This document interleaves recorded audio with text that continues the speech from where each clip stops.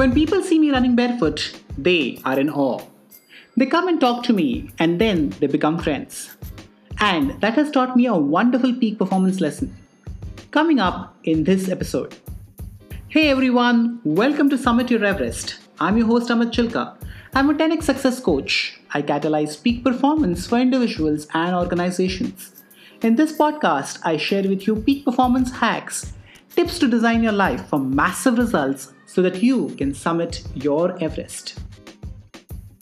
Running barefoot is no mean task, and that attracts attention from a lot of people.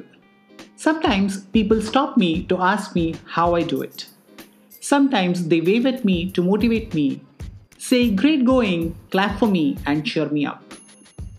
There are times when I've had some people who have offered to run with me. So we run together and exchange some conversations.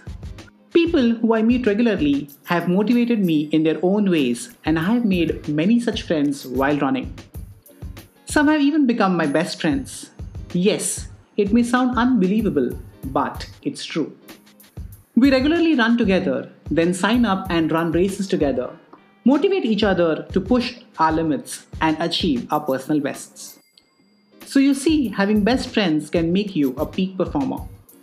And this applies not just to running, but in all areas of life. I have my clients as my best friends, and there is an interesting story which I would love to share. Once I had submitted a training proposal. After my client, who also happens to be my best friend, reviewed it, he said, "You have given one of the best proposals, no doubt. The only reason it will probably get rejected would be that you have quoted low. That can be interpreted as you not delivering the value." So, as suggested by him, I revised the price, in fact, almost doubled it, and resubmitted the proposal. In the next week, I had a discussion with his boss. The meeting was a great success and I bagged the assignment. This is the power of having best friends. You need best friends in all walks of life.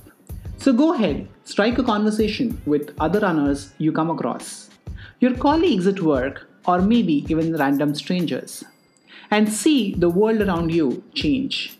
Would love to hear your thoughts on this. Do write to me at info@amitchilka.com and share with me your thoughts.